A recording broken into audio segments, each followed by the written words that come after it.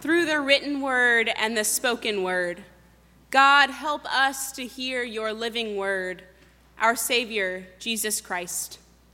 Amen. Amen.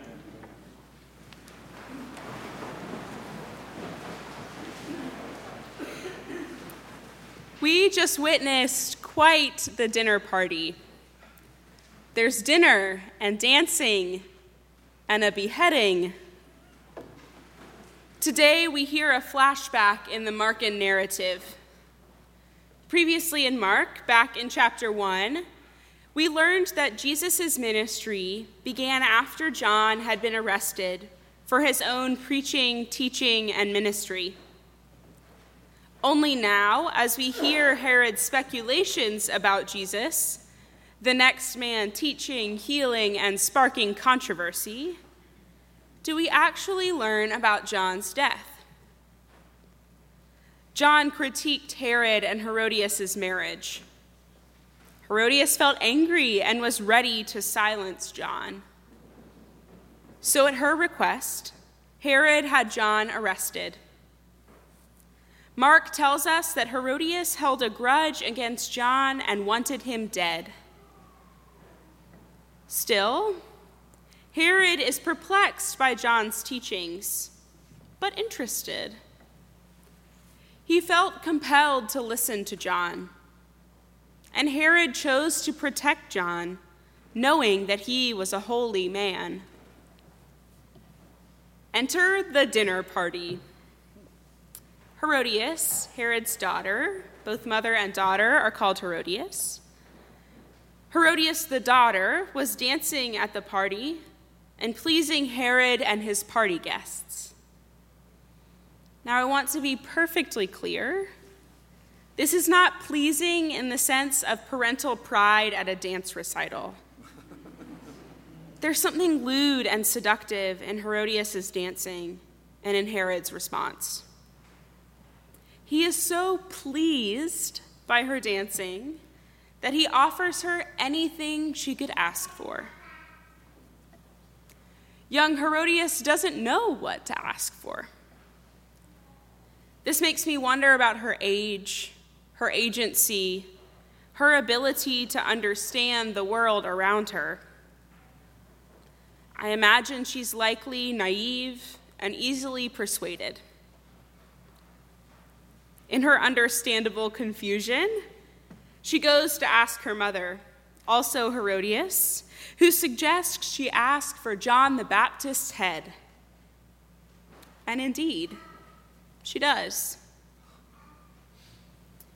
While, of course, we need to be aware of the patriarchal lens this story is filtered through, what we see is that Mother Herodias becomes a sort of villain, using her daughter Herodias as a means to accomplish her hopes to have John killed. And Herod, an unlikable man in his own right, is so seduced by his daughter and concerned for his party guests that he orders John to be killed. Now, prior to this party, Herod worked to protect John. Herodias wanted John killed before this night, but Herod kept John alive.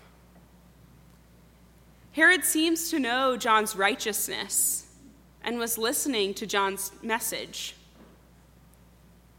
Herod might have even felt a conviction to change because of John's teachings, but it didn't matter. In the pressure of a fancy banquet, with his guests, daughter, and wife, watching for him to follow through on his promise, he still had John killed. Further, he had John's head brought in on a platter for all to see. This story is disturbing on a number of levels. There's familial strife, inappropriate exploitation of children, and a gory beheading. Today, though, I feel most struck by the tension that I see within Herod. I feel his struggle. There's the struggle between something stirring in him and the pressure from around him. As much as I want to condemn this entire elite family for having a holy man killed, I see much of myself in Herod.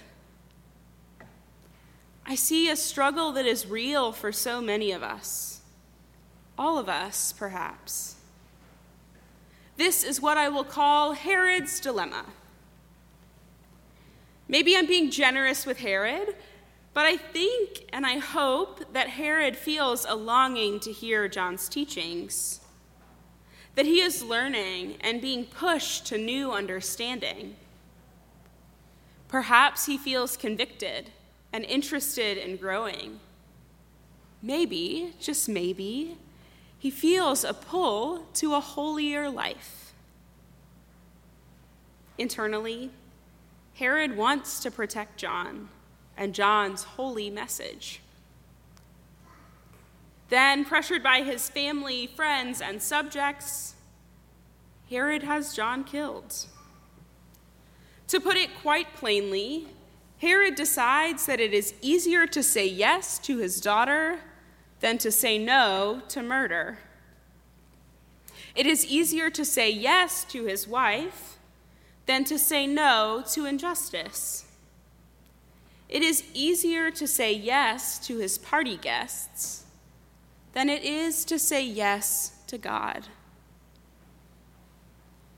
Mark even helps us see a soft spot in Herod, to see something almost commendable as he protects John.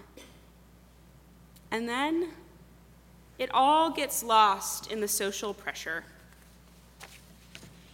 I think it's much the same for us.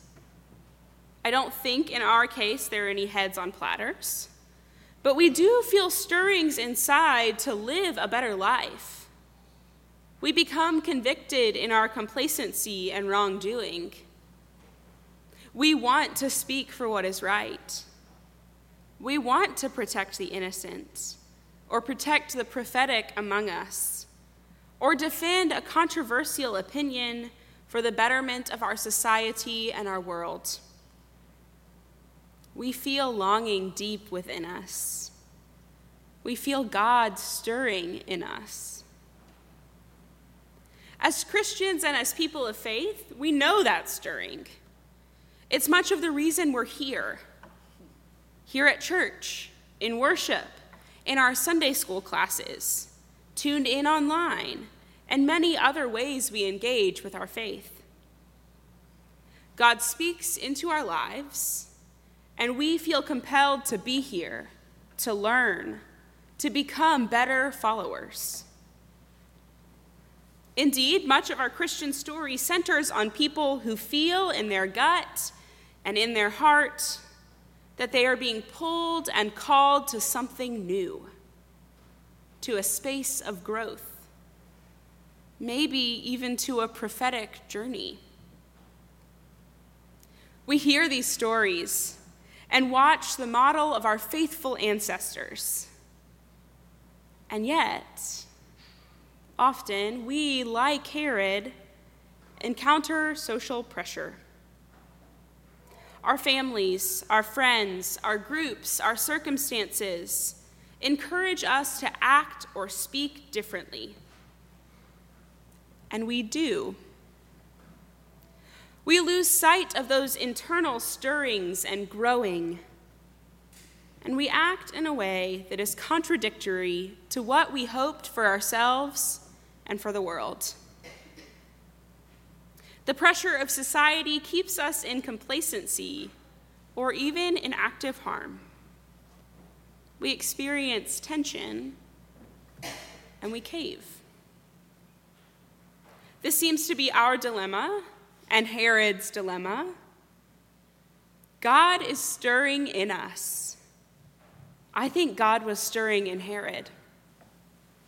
We are listening, we are learning, we are growing, and then, when it comes time to take our commitments into the public square, we resign ourselves to the path of least resistance.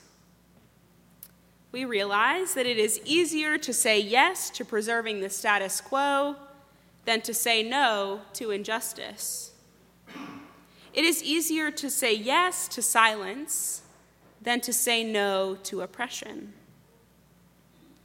It is easier to say yes to the crowd than it is to say yes to God. Not all hope is lost, though, my friends. We have many examples in our biblical narrative and in our world of folks who do not fall prey to the seductive ways of the world. Of course, as always, Jesus is our example par excellence. Jesus' teachings are how this whole conversation and flashback even begins. Jesus teaches contrary to the empire, and thus angers many people. He shocks and infuriates just as much as he delights and inspires. Last week, you heard about Jesus being rejected in his own hometown, and he still continues to preach, teach, and heal. Jesus could have been subject to Herod's dilemma. He could have fallen silent or hidden his holy intent. But he stayed strong and continued in his mission. Of course, Jesus is fully human and also fully God, so often he's a lofty example. The disciples, though, are generally more on our level. Also in Mark chapter 6, we hear Jesus send out his disciples with the reminder that if they are rejected from a place, they should shake the dust from their sandals and continue on their way. In other words, I hear Jesus saying, do not be persuaded by those who are not ready for your message. Be true to the mission you are on, and true to the God who is sending you. And then here we are. We are a people equally capable of falling prey to Herod's dilemma, or of rising to the occasion as followers of God. As I join in your ministry here at St. Paul's, I see folks who are motivated to listen to their internal stirrings. I see people who are interested in listening to God, even when there are easier ways out. I see people perplexed, but pulled by the injustices of this world. I think that's part of why God called me to be at St. Paul's and brought us together. I hope that in our ministry together, we can dig deep into the stirrings of our hearts, and we can actively take those longings into the world. Together, may we resist those easy yeses in favor of hard no's. May we say no to injustice and yes to God. Together, with the Spirit as our guide, may we pay attention to God in us and follow. This is my prayer for us today. I pray that when we are faced with Herod's dilemma and the hard choice between winning the affections of people and of following God stirring within us, that we will choose God again and again. Amen.